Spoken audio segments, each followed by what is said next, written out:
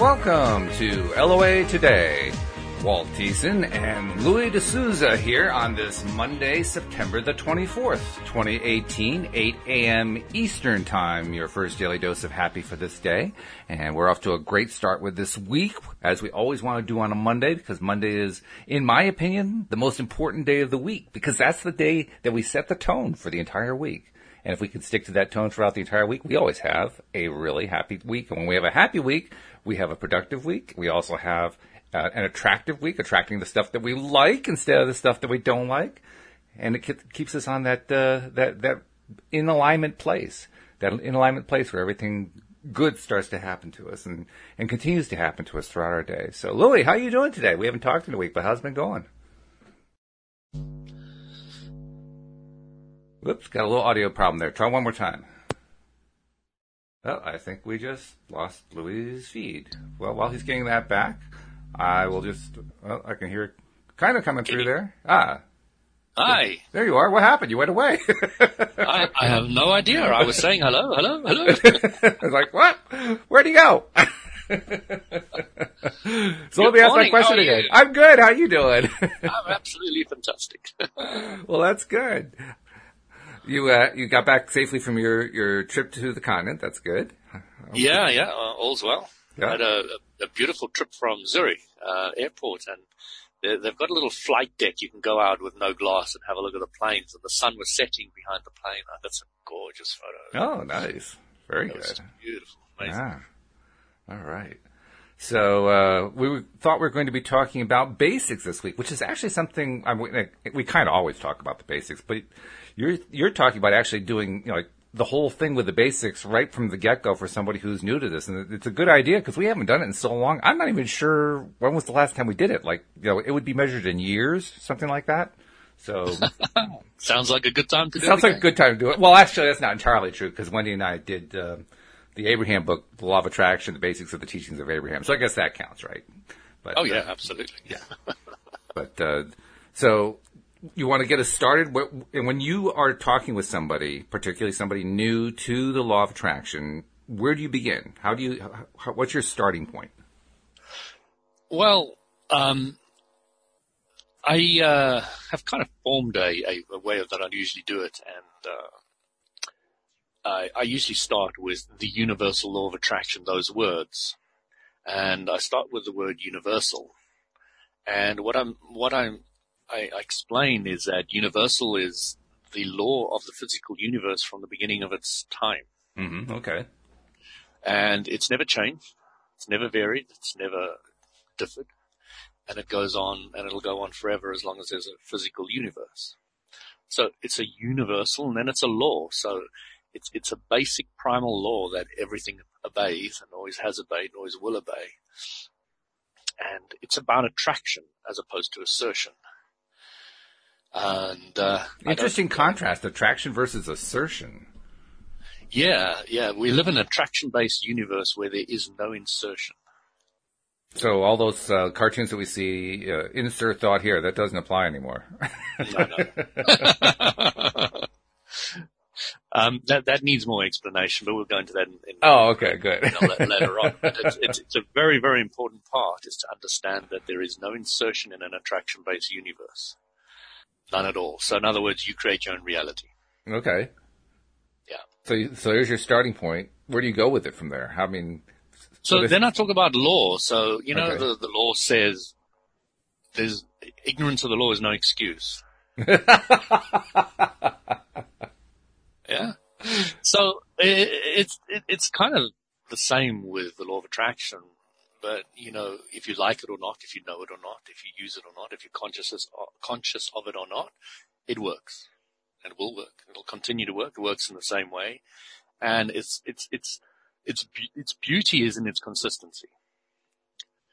And its appreciation, I find, is the consistency. The fact that it never varies, it never changes, it never takes sides, nothing ever happens other than it does the same continuously. Then, I kind of just give a brief explanation of, let's say you're focusing, and I've got this little picture here, which we're going to put up after the audio, next to the podcast, I'm guessing. that if you focus on a positive symbol for 14 seconds, and let's just play that out a little bit. I see a positive symbol. I like red positive symbols and really enjoy them, and they're fun, and they bring me a lot of satisfaction, and I can just see it clearly in my mind, and I like the kind of metallic color to it as well. And you can go on for 14 seconds really appreciating the positive symbol. And then after 14 seconds, the universal law of attraction has enough momentum to bring more to of its own power to give you more of what you've been focusing on. Now, I'm curious, 14 seconds, where does the 14 come from? And the reason I ask is Abraham Hicks usually uses 17, so I'm curious about 14. Yes. Abram used to say 17, and now Abram says 14. Oh, really? I hadn't heard the change. Okay. Yeah. And I remember when somebody asked Abram, why 14 seconds? And they said something about, well, when you time how long a kettle boils, you can get a figure. Okay. Well, that's not particularly a clear answer, but it's interesting. Yeah. I mean, that's the closest I've got to hearing them try to explain it. They're not particularly interested in answering that one. Perhaps it has something to do with the fact that time is relative anyway. Maybe that's they're trying to find a way to. Well, they were saying that the stream of humanity is getting faster. The stream is getting faster. So, in other words, our focusing more on what we want, less on what we don't want, is getting more. So, therefore, the time. So, if you were completely in alignment all the time, you'd have instant manifestations. The law of attraction would kick in straight away. In other words, the resistance is going down, essentially. Exactly. Humanity is, and as far as I understand, they're basing it on a collective of all humanity. Interesting. I had no idea that things were speeding up that quickly. Yeah, I mean, they've been going for 35 years? Something like that, yeah. But I mean, in the space of, millennia, that's not all that big. That's a pretty small number of years. It is, and it's quite a few seconds shaved off. I wouldn't be surprised if the prime mover of the speeding up is the teachings of Abraham Hicks. I wouldn't be surprised either, yeah. And well, it also, it means, it implies anyway, that those of us who continue to row upstream, to use their upstream downstream metaphor, have an even harder task than we had before because the stream's moving even faster than it was. That's right. But no, it's not going to be harder. It's just going to get bigger quicker. Oh, okay. Well, if you're rowing upstream though, it means that you're getting nowhere faster. Yes, but what it means is your problems are going to get bigger quicker. Ah, I see what you mean. Yeah. So that has interesting corollary possibilities to it then, doesn't it? I mean, if problems are getting bigger faster, that means and let's be honest, it is the majority of people around the world who really don't understand the law of attraction, or certainly haven't expressed any interest in becoming deliberate creators using the law of attraction, are going to find their problems getting worse and worse and worse pretty quickly. Yeah, and then they're going to be tempted to either follow the rocket of desire or croak. So there's going to be a lot of croaking going on. I said there's going to be a lot of rocket of desires going on. Well, hopefully that. I just noticed the pattern. I've been watching the pattern for most of my life and I was a part of that pattern. To some extent, I still am part of that pattern. And it's not a pattern that's easy to break out of. So, I mean, I do know that when you run into a really crisis kind of situation in your own life, not so much what's going on in the larger world, but in your own life in some way, you kind of hit bottom in some way. You do have the incentive in a much bigger way to turn things around. And certainly a lot of people do that. But there are also plenty of people who don't. And that's what's so interesting to me is that, there are going to be lots of rockets of desire. How much is the resistance going to come down? I mean, they're saying overall that the resistance of the human stream is decreasing. That's a good sign. So I'll latch onto that part, and I'll feel good about that part. But I also know there are going to be people who are going to be hanging on like crazy to the old ways. Yeah. It goes back to illusions, and that initial stream that his whole. Oh no, it is. Did he make an allusion to streams in Illusions, Richard Bach? Yeah, in Illusions. Remember the initial story. Oh no, I might get. Oh no! Oh, that's right. Seagull, isn't it? Well, in Illusions, I was just remembering there was one point where they walk on water and then they walk in mud. Yeah. No, that's not what I'm talking about. Okay, so that's not it. Okay. It is Jonathan Livingston Seagull. Seagull. Okay. And it's a great analogy about a crystal stream and holding on to the sides while the stream is going instead of letting go and going to the stream. Oh, right. Yes. And the creature that refused to cling and everybody said, "Oh, you're going to be dashed upon the rocks." Yeah, and then he's flying over them as the monster. Right. Yes. Yeah. Watch one of us who can fly. Yes. A fisher can fly. Yeah. But I wanted to emphasize an aspect now. So you focused for 14 seconds. Now, the universal law of attraction of its own power, not your power now, nothing to do with you, of its own power starts bringing you more positive symbols into your life. Now, you say it has nothing to do with you. What I'm saying is you've done the initial work. You've focused on it for 14 seconds. You've let it go. Now, the universal law of attraction of its own power brings in more of what you were focusing on. Mm-hmm. Okay. So if you say instead of a plus symbol, you say positivity for 14 seconds, then you will get more positivity in your life given to you by the law of attraction of its own power.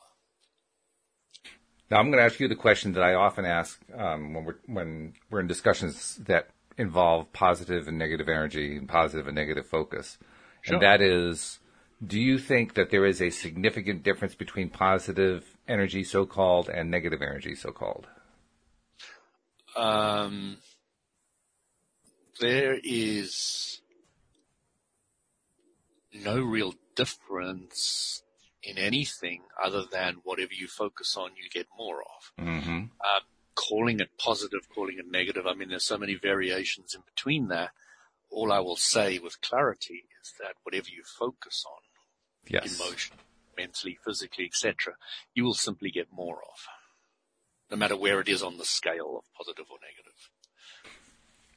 I think the question is significant because it's a way of kind of bringing one to the realization that positive and negative is really a value judgment made by the person who's doing the attracting. Absolutely. So it's really, if you say that it's positive, means you think it's positive. It's positive from your perspective. And if you think it's negative, then it's from your perspective. The fact that there is no real good or bad doesn't exist. Except in our own preferences. Yeah. But in truth, whatever you're focusing on, you're just getting more of. It's so simple that it's a bit confusing sometimes. Isn't that the way it always is with simple concepts? I think so. So continuing with this law of attraction, if you focus on a negative symbol for more than 14 seconds, you're going to draw more negativity to you, or unhappiness or depression or whatever the negative emotion is. So literally anything more than worrying about something for more than 14 seconds is going to amplify it. Universal law of attraction kicks in. It's got enough vibrational momentum to start giving you more of what you're worried about. And I use both sides so that people can see it's not limited to any one aspect. Then what we really want to do is, if we are stuck in the negative, there are 4 basic steps to move into the positive. Okay, and they are? Well, when you're focusedly negative, you want to go to generally negative. When you're generally negative, you want to move to generally positive, and from generally positive, you want to go to focusedly positive. That's the basic 4 steps that Abram teaches. General specifics. Okay. Yep. So let me give you an example. I used to have, before the law of attraction, an incredibly big problem, and it really frustrated me. I used to lose my keys all the time. And I used to be so angry, so frustrated, and I'd run around the house like a headless chicken, and I'd be angry. And I'd like, where are my keys? Where are my keys? Where are my keys? And a few times I would stand in front of my wife, who's got an active vibration of finding everything all the time. Stand in front of her and I'd say, "Where are my keys? Do you know where my keys are?" She'll stare at me and say, "They're in your hand." Oops. So when you're focusly negative, you can't even see something, even if it's in your hands. Yeah, that's true. Sometimes you're not that bad, so you can pick it up. And it'll just vary on where you are. But if you're really focusly negative, you can be completely blind to finding anything that you want. I've seen that sometimes with my wife when she'll be, sitting at the couch and she's got her computer in her lap and other things and she's like reaching around for something and where are my glasses? And I'll say, they're on your head. Ed. Oh. It's incredible how that happens. Yeah, it really is. And any of us can do it. I've done it. I've done stuff like that all the time.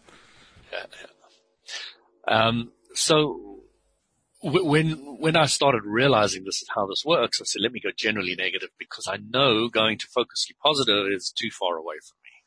This is too big an active vibration that I can't find my keys. So I will go to, wouldn't it be nice if I found my keys a bit more often? And I played with that. And I started finding my keys more often. And then I moved it up a scale. I said, I find my keys a lot more often now. And that started working for me. And then I started to get generally positive when I haven't got focusedly positive yet. I don't always find my keys by any stretch of the imagination. But, I'm now in the generally positive where I find my keys most of the time. So those 4 steps are very, very important to go from where you are, where the problem is, to the solution. And when you're in the vicinity, as Abram says, when you're in the vicinity of the problem, you're nowhere near the vicinity of the solution. It's true. And conversely, for somebody who doesn't normally lose their keys, it can be kind of baffling to help somebody who does lose their keys. I never lose my keys. I always have them. I always know exactly where they are. But you hear your words. I know exactly where they are. Oh yeah, at all times. The vibration. It's always right there. Yeah, exactly. It's a very confident, strong belief, and I just you can feel that in your words. Yeah. And so when somebody says they're always losing their keys, first I chuckle a little bit, but I don't want to laugh too loudly because I don't want to embarrass or humiliate them or anything like that. But but deep down inside, I'm saying to myself, but it's easy to know where your keys are. How could you not know? Because you've built up that active vibration. Well, exactly. Yeah, that's just it. And I did over a long period of time. Yeah.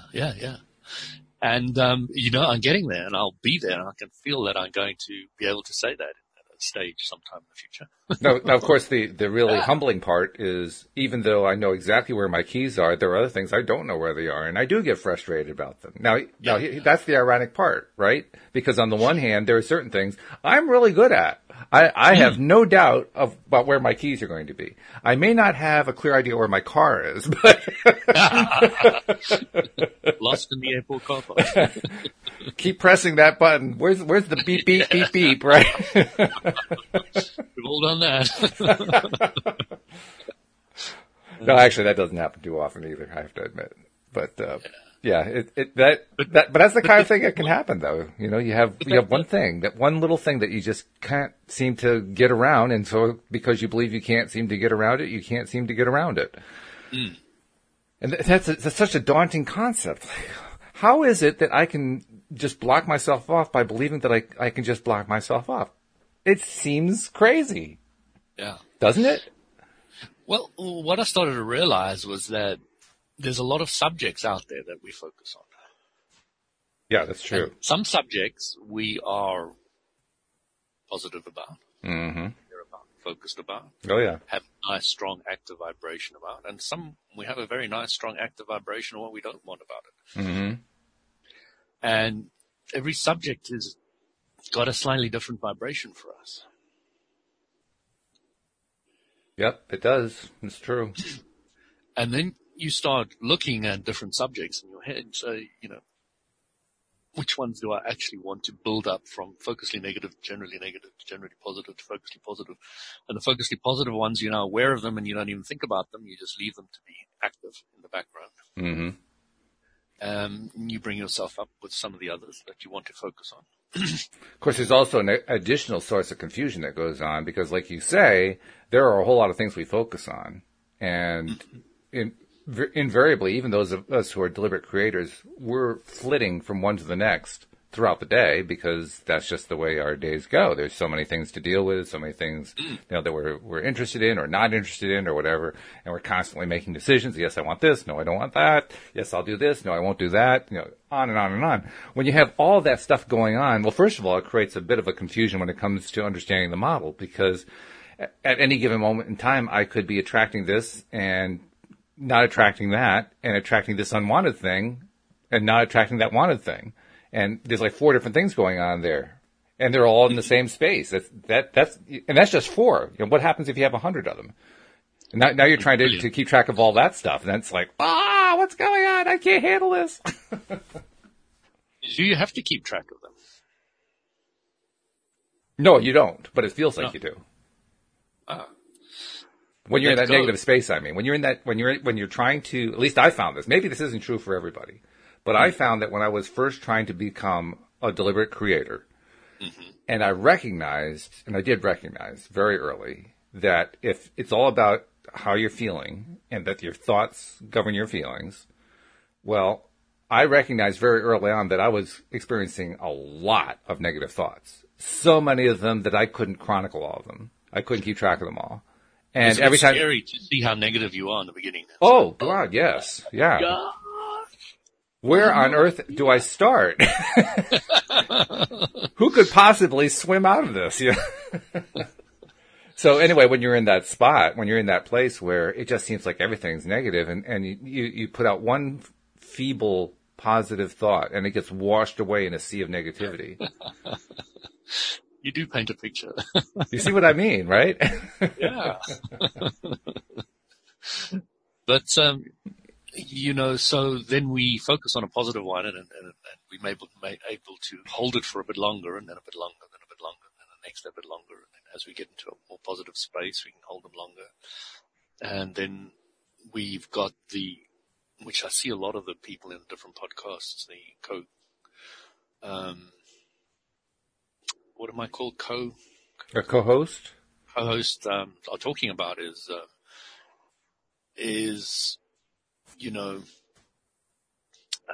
you create your own reality and, you've got to focus so much on what you want and not what you don't want. So you keep on moving the goalpost forward, and then you use what I've heard a lot also on the calls is, pivoting.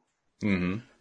And, so slowly but surely, you get into a far more positive place. And do you know what one of the greatest effects I have found of going into the positive place is for me? And that is your thoughts aren't torturing you so much anymore.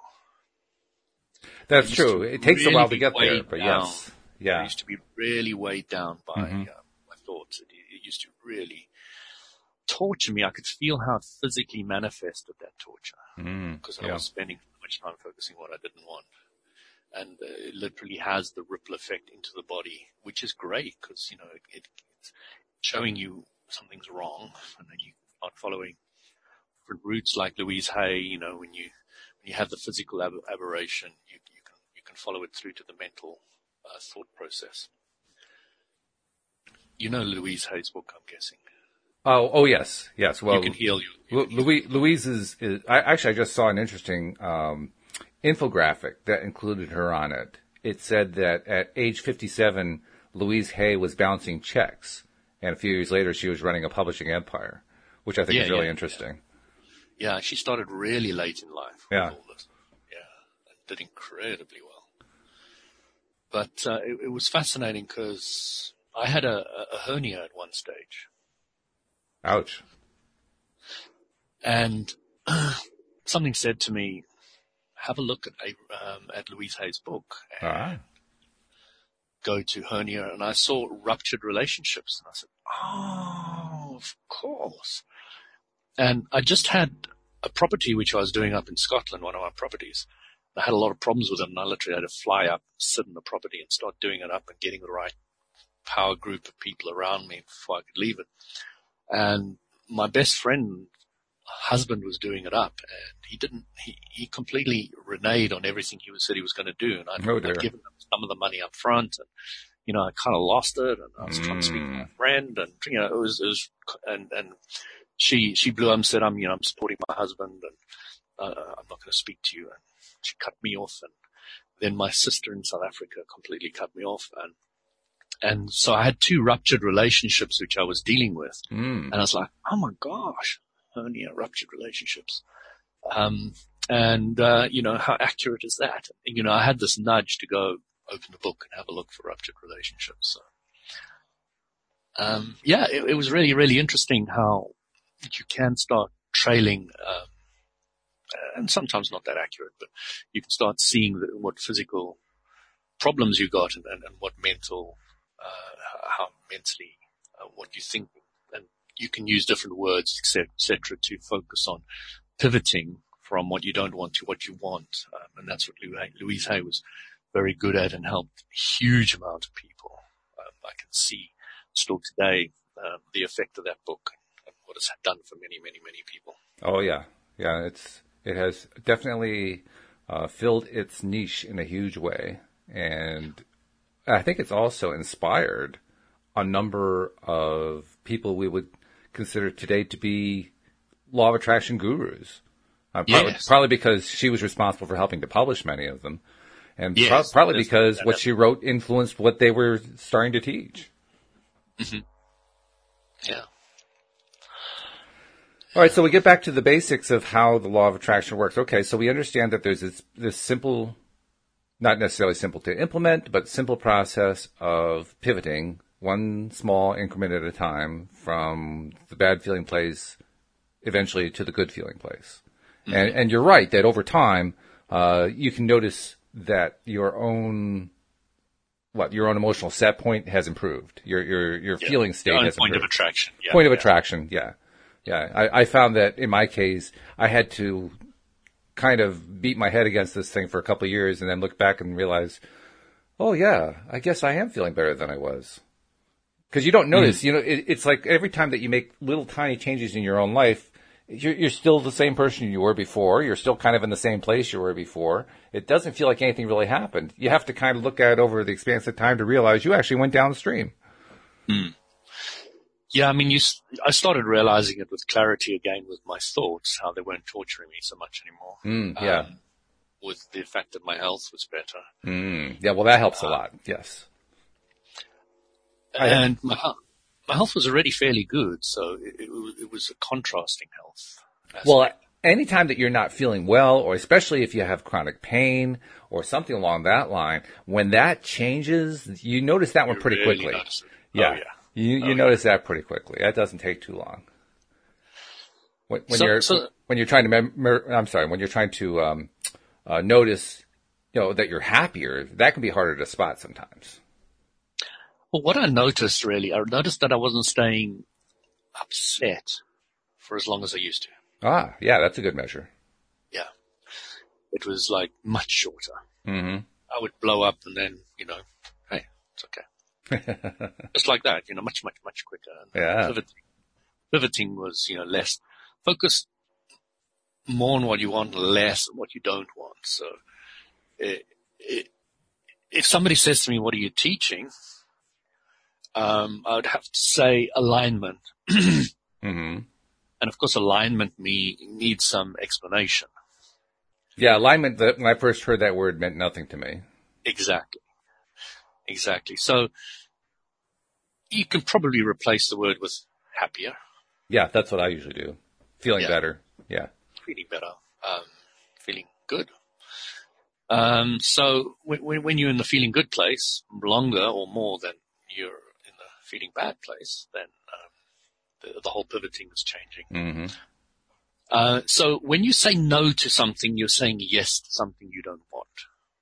Yeah, that's one of those things that kind of catches you early on. You say, well, wait a minute. I've been focusing on this thing for the longest time. Why is it that I still don't have this thing that I keep focusing on? It doesn't seem possible. I mean, or like you say, let's actually turn it around. I keep saying, I don't want this thing. I don't want this thing. I keep making it really clear I don't want this thing, and it keeps showing up. Well, of course it's going to if you understand the law of attraction. Yeah, but I'm playing the role of the person who's still learning this thing. You know what I like to use as an example? We're fighting against cancer. Yeah. Oh, yes. It's like, come on. We here in America are very good at declaring war on things. We declare war on poverty. We declare war on cancer, terrorism, and we declare war on everything. War on drugs. We've been fighting that one since I can remember. And sugar at the moment. I think that's a big one. Yeah, war on sugar. Oh, that's huge. And the most fascinating thing is we never win. We just make it bigger. Wow. We just make them bigger. One of these days, I keep hoping we're going to notice the pattern, but so far. One of my history teachers said to me when we walked into the class, said, "Guys, I'm teaching a subject I've got a bit of a problem with." He said, "The only thing I've ever learned from history is that we don't learn from history."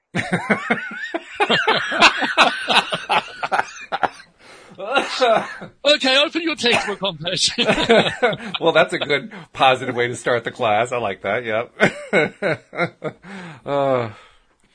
But isn't that the way it so often is? I mean, take any of those wars on that we just mentioned, and it always starts off with a relatively small problem that, like you say, gets larger over time. But when it starts small and it's identified as a problem, one of the first things that you'll inevitably hear is that phrase, the one you just used. We don't learn from history. Mm. And I think to myself, now that I understand the law of attraction, well, that's a bit of a setup. Because we just declared we're not going to learn from history. Exactly. Okay. Now, that's not what the person who said that intended. No. The person who said that intended to mean, well, we haven't been learning to history up until now, but now we're going to start learning from history, and we're going to do that by fighting a war. Yeah. They don't seem to understand that doesn't make any sense. Totally screwed. Oh, well. I guess I'm particularly sensitized to it just because I've seen us here in this country declaring these wars all my life, and after a while, I just kind of shake my head like, okay, yeah, well, how's that working out for you? You've heard that story that Mother Teresa was invited to an anti-war campaign. Oh, yes. Yes.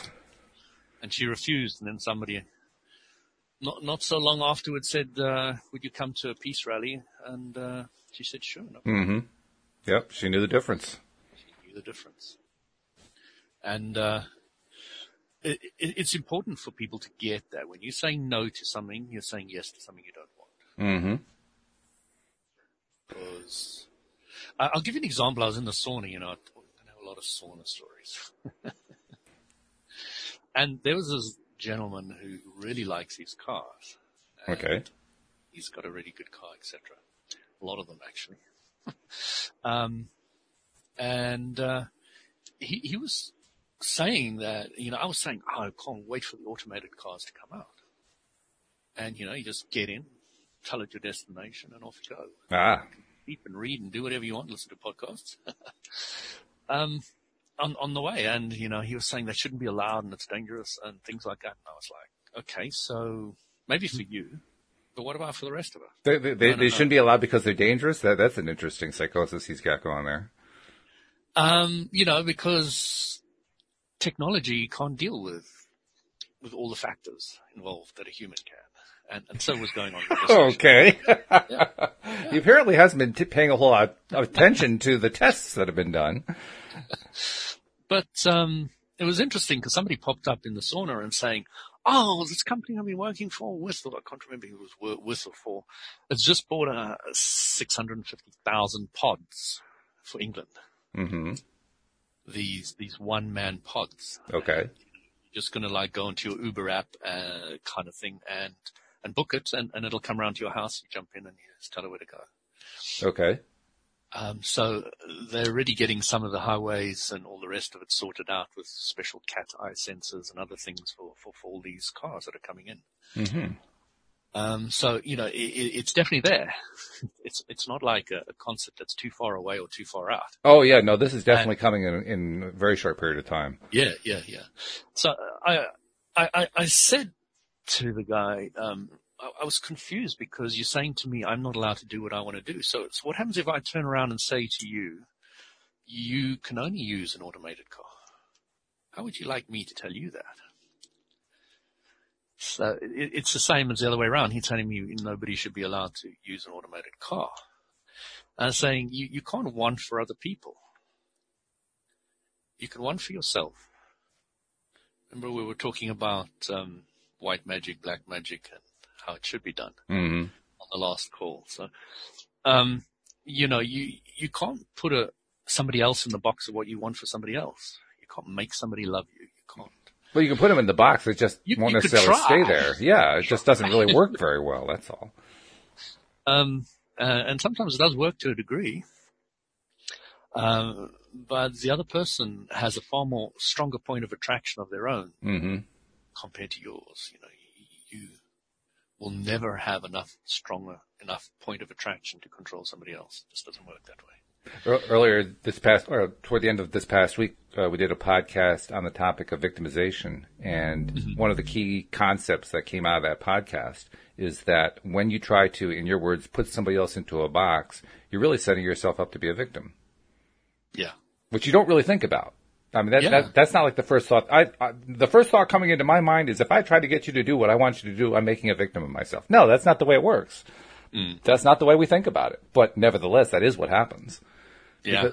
Because we're basically setting ourselves up that the only way we can be happy, the only way we can have the kind of life we want, the kind of situation we want, if somebody else does what we want, is if they do what we want them to do. Yeah. Yeah. It's actually a lose-lose, but we don't think of it that way. We think that, how many people are there that I know who are activists, political activists, and they'll make the argument, well, you've got your head buried in the sand.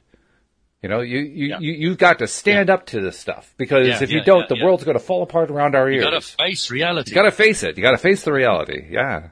And they don't seem to actually understand that the way they're choosing to face it is creating a reality that they don't want. But nevertheless, what they don't want and getting more of it, and then they get confused. They do. Well, they don't necessarily get confused. They become determined in many cases. Like, well, okay, that didn't work too well this time, but it will work next time. Tie myself to a tree or whatever. If that's what it takes, you do what you have to do, right? Yeah. And it's interesting because we're not here to face our reality. We're here to create our reality. That alone is a tough concept because early on, when you're first exposed to the idea of ask, believe, and receive, that is a creative process, but I know myself, I don't feel like I'm creating anything. I put out my first deliberate, well, not now, early on. Yeah. I'm putting up my deliberate ask. Yeah. And I'm pushing myself to believe, and I'm not receiving all the time. In fact, a lot of the time I'm not receiving, so this stuff doesn't work. Absolutely. And I have complete understanding of anybody who doesn't appreciate, respect, or like, or tells me I'm talking rubbish. I completely respect where they're coming from. It's not necessarily their reality, and they haven't. And it's not a fun place. They haven't started to experiment with it. They haven't started to see truth for them. And it's true. I keep on saying to people, you want to test the law of attraction, start with something simple, something small.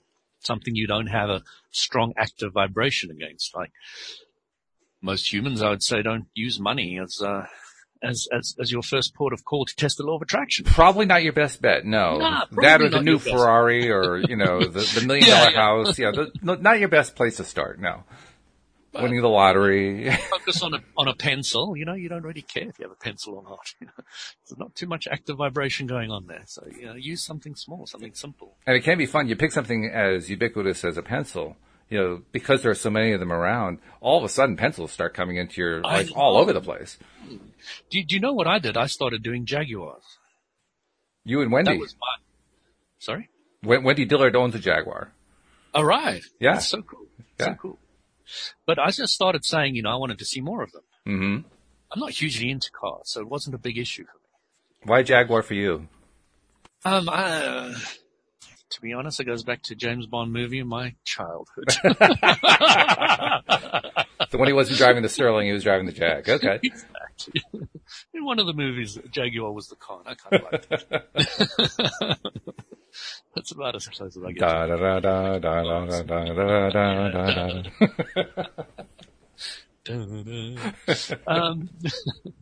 So I have to go on a side note and say that I can't remember what it was. Was it the Olympics or whatever, where they did the whole thing where James Bond brings the Queen onto the scene? I can't remember exactly which event it was. Oh, in the helicopter. Yeah, in the helicopter. Yeah, I love that. That was great. I think she liked it too. Well, James Bond is a very British. Oh yes. Very much a symbol of Britishness. So, where were we? We were talking about saying no, yes. Okay, so the other thing which I really want to cover in greater depth along the way is the law of attraction teaching, and specifically Abraham Hicks's teaching, is incomplete without certain other pieces of information that they give. One of them is your emotions or your guidance system. Yeah, that's a big one. To me, if you don't put that into the whole mixing bowl of what the law of attraction's about, it's not complete. Oh, well, not only is it not complete, getting it in there is revolutionary, particularly for somebody like me, because when the first time that I was exposed to the idea that my emotions are my guidance system was very much an eye-opener. Because up until that point, I had no use for my emotions. I didn't know what to do with them. Exactly. And not only that, even if they're right, they're wrong. Even if they're wrong, they're wrong. Yeah, well, there's that too. Especially if you have to listen to your religion. No, I ran away from that when I was 14. So that wasn't one. I had plenty of other things to deal with, but not that one. Yeah. But a lot of us did have that religious aspect. Mm. Okay, I've had sex before marriage, and now I'm going to hell. Oh my gosh. Well, it was a short life, but it was a brief one. Yeah, right. It felt good. It felt amazing. I felt so connected. We're going to hell. Well, actually, you think about that one long enough, you say to yourself, well, maybe hell's not all that bad of a place. Yeah, good girls go to heaven, bad girls go everywhere. I love Madonna's song. I've mentioned this one many times, but there's a Far Side cartoon that I absolutely adore. It's my favorite one of all, in which there's a guy in hell. There are flames all over the place, and he's sweeping the floor in hell and whistling. And just whistling, having a good time. There are two devils on a parapet above him, looking down at him and saying, I don't think we're getting through to that guy. Love it. Talk about having perspective in your circumstances. Yeah. Hell. Never mind. I'll broach that quickly. So there was this guy in the sauna. My saunas. So he was really interested in what I was saying, and I taught him the law of attraction, and I taught him other bits and pieces and emotional guidance, and he lapped it all up. He really enjoyed it. He was fascinated with it. And then the next time I saw him, he said, Louis, I've been thinking about everything you said, but, there is evil in the world. There is definitely evil in the world. Now, I know he had been through a lot. He had been through these support groups because he had had problems, etc. Mm-hmm. So, I know it had been really, really tough for him. So I sat him down, I looked at him, and I said, you've told me you've had a really interesting life. So tell me, have you done evil to people? Have you been bad to people? Have you been horrible to people? And have they been evil and bad and horrible to you? And she said, yes. You have no idea. You have no idea. I said, okay, so tell me, I'm seeing this really clear-eyed, handsome, healthy-looking individual in front of me. Have those experiences not carved you into the person you are today? Good question. And he looked at me, and he wanted to say no, but he said, well, yes, I have to say yes. He didn't really have an option so I said, were they really evil? Ah. Or were they pivoting points? Were they, when you know what you don't want, you have a better idea of what you do want? Did they not carve you into the person you are today? He said, well, no, I can look at it like that.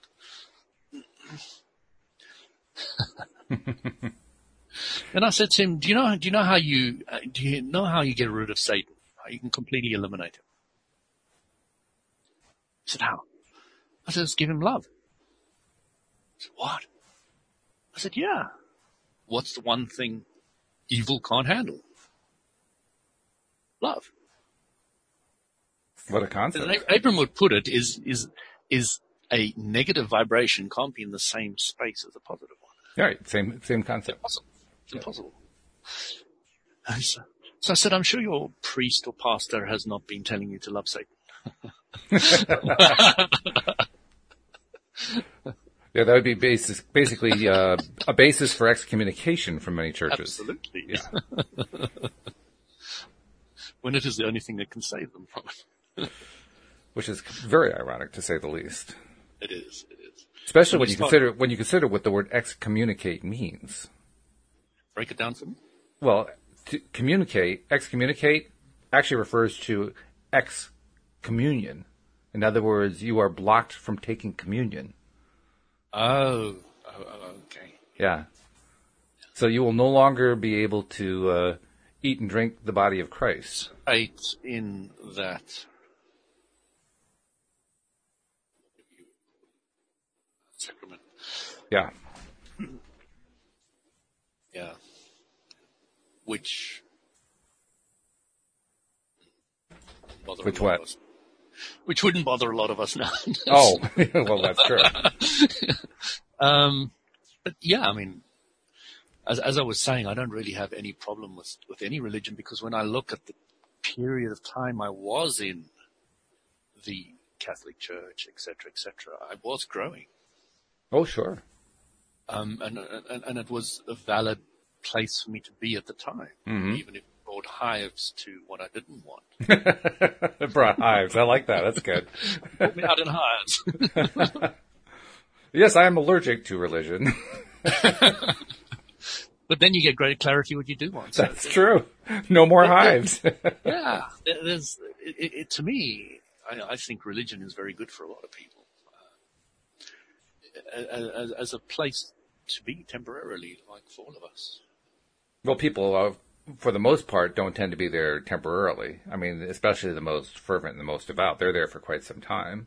And that for me, it created some degree of confusion. Like, why would somebody want to stay there for such a long period of time? And I still don't have a clear answer. I found that the one thing I loved about reborn Christian short phase of my life, and even going to the Catholic Church, was the social aspect. Well, that's really true. Yeah, that's huge. You know, you go for the social, you really, you kind of switch off with the preaching part.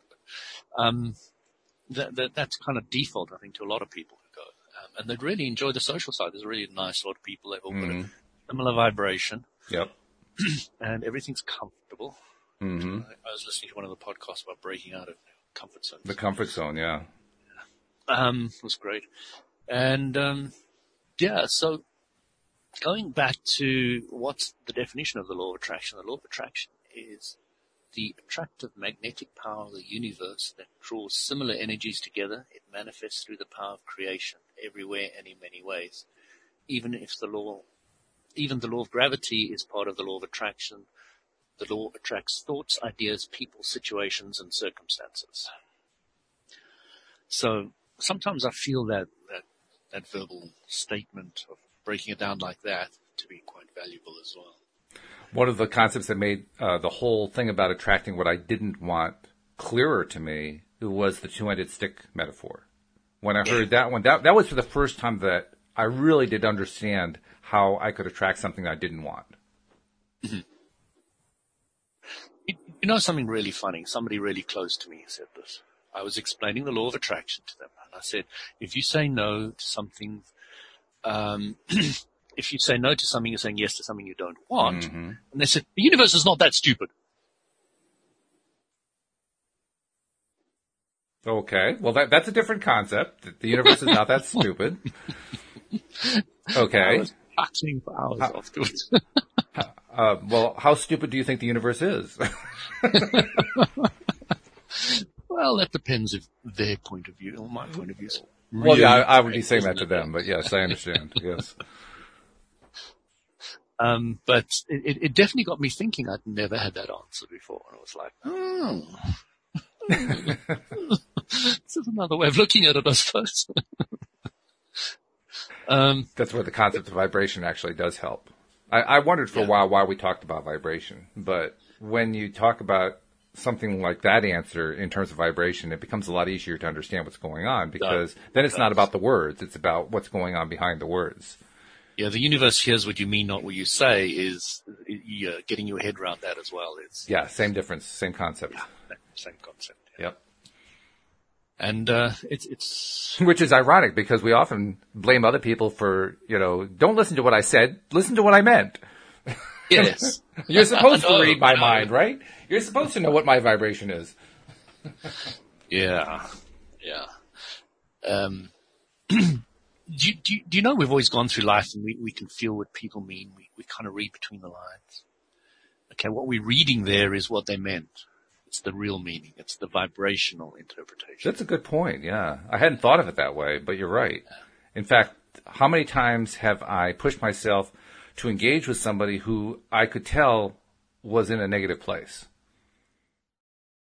Very often. It's astonishing how often I've done that. Yeah.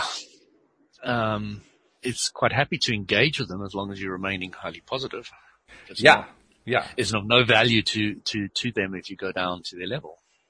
And that's just the thing, because most often I did it when I was not strongly highly positive. Most of the time I did it because, I was kind of feeling sorry for them and allowed myself to get dragged down to where they were, which didn't help much at all.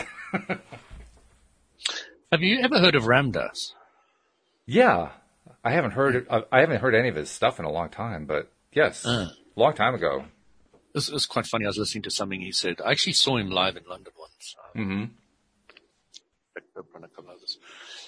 But he was saying that, he was a Harvard professor and he got thrown out for taking too many drugs, and he went to India to find some master to learn from. And when he arrived in India, he saw this massive poverty and he was horrified. Absolutely horrified. And, poor them, and, how could they live like this? And, all these questions going through his head. Sure. When he sat at the feet of the master for a while, he came back and he saw the same bunch of poverty people. Obviously, he was in an ashram or something. And he looked at them and he was shocked, because what he saw was they were looking at him with pity. Same people. Yeah, that's a little eye-opening right there. It was very funny. I remember Louise and I had a similar experience for our honeymoon. We went to Barbados in the Caribbean. And almost any country like that, there is a little section where people live in hovels. They're a little more than like boxes with open ends. That's where they live and sleep and eat and so forth. And at first, we had the same kind of reaction. Oh, God, how terrible. Nobody's ever improved this poverty situation and everything else. And then we ended up... Then you found out how happy they are. Not initially, eventually. Okay. What initially happened was, very shortly after that, we found ourselves on what I'll call public transport. And I don't mean government-run transport. I mean, publicly available,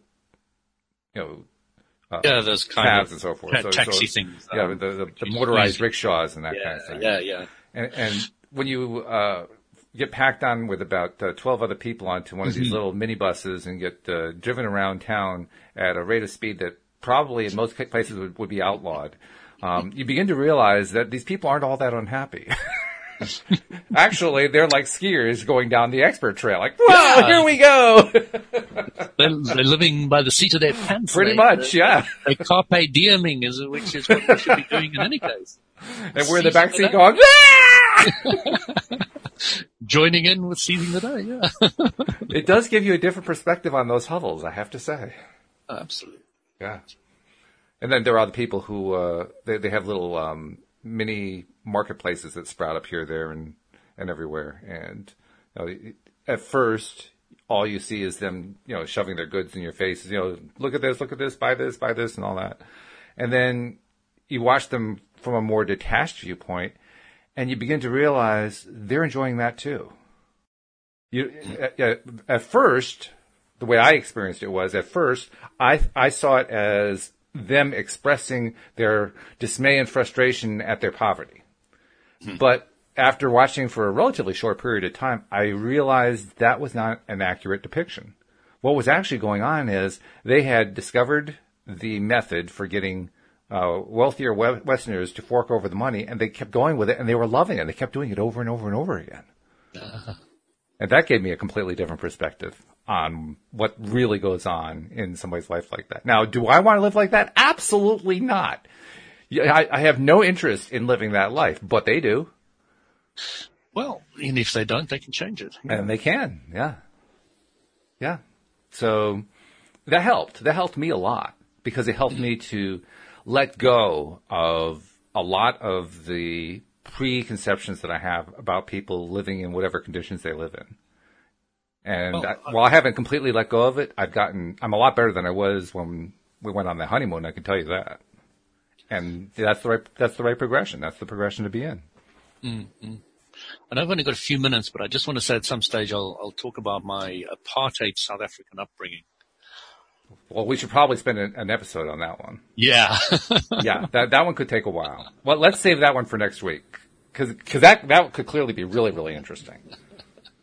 And we do have to get our messages in too, so let's take the last few minutes to get the messages in as well. The first one being, have you subscribed yet? If not, what are you waiting for? Subscription is how you get all of these episodes that we do. We do 11 episodes a week, coming right to your smartphone every single week. So take a time to subscribe if you haven't done it, so you can get all of them instantly, coming right to your phone, a little notification saying, hey, the latest episode is here. And it's really easy to do. The instructions are on our homepage at loatoday.net. Also, I can just explain it to you. I mean, Louis can explain it to you. If you have an iPhone, simple. Go to your podcast app, open it up, do a little search with the magnifier, type in LOA Today, bam, there we are. Click the subscribe button, you're subscribed. That simple. On an Android device, not quite that simple. You have to get podcast software installed as an app first, but that's easy enough to find through the Play Store. Go to the Play Store, find an app, plug it in, boom, do a search. There you are. We're subscribed. So it's really easy to do, but if you need the instructions written out for you, that's what we have them for at loatoday.net. And for those of you who are existing subscribers, please take a moment to just keep putting out there on your favorite social media channel that you've been listening to loatoday.net, because it's working, Louis. It's working. Great. In the last 3 months, I've been saying this for the last few shows now. In the last 3 months, like 3 months ago, after like a week that a podcast episode had been up, it would have like 70, 80, maybe 90 plays on it. Now, 180, 190, 200. We've doubled it in 3 months, and we've done it just by having people put out there, hey, I've been listening to loatoday.net. It's not just that. Oh, it's mostly that. Oh, and the universal law of attraction. Well, yeah. I mean, you don't put that out there without feeling good. Well, you could, I suppose. You could say, oh, they've been forcing me to listen to loatoday.net, and I am at my wit's end. I mean, you could actually do that, I suppose, but even that would attract it. But anyway, no, please keep putting out there that you're listening, because that really is getting it into the hands of more people, and we want tens of thousands, hundreds of thousands, millions of people to get their daily dose of happy, because that makes us a happier planet. And it speeds up the amount of time that an attraction comes to us. We're down to 14 seconds and counting. We're going to be down to 12 by the end of the year. I know it. Well, carpe diem, everybody. Absolutely. And I look forward to talking to you again next week, Louis. Fantastic. Me too. You're going to tell me about all your experiences with apartheid, right? This is going to be good. All right, let's do that. All right, sounds good. And we will see you all next time as well here on LOA Today. Goodbye, everybody. Bye.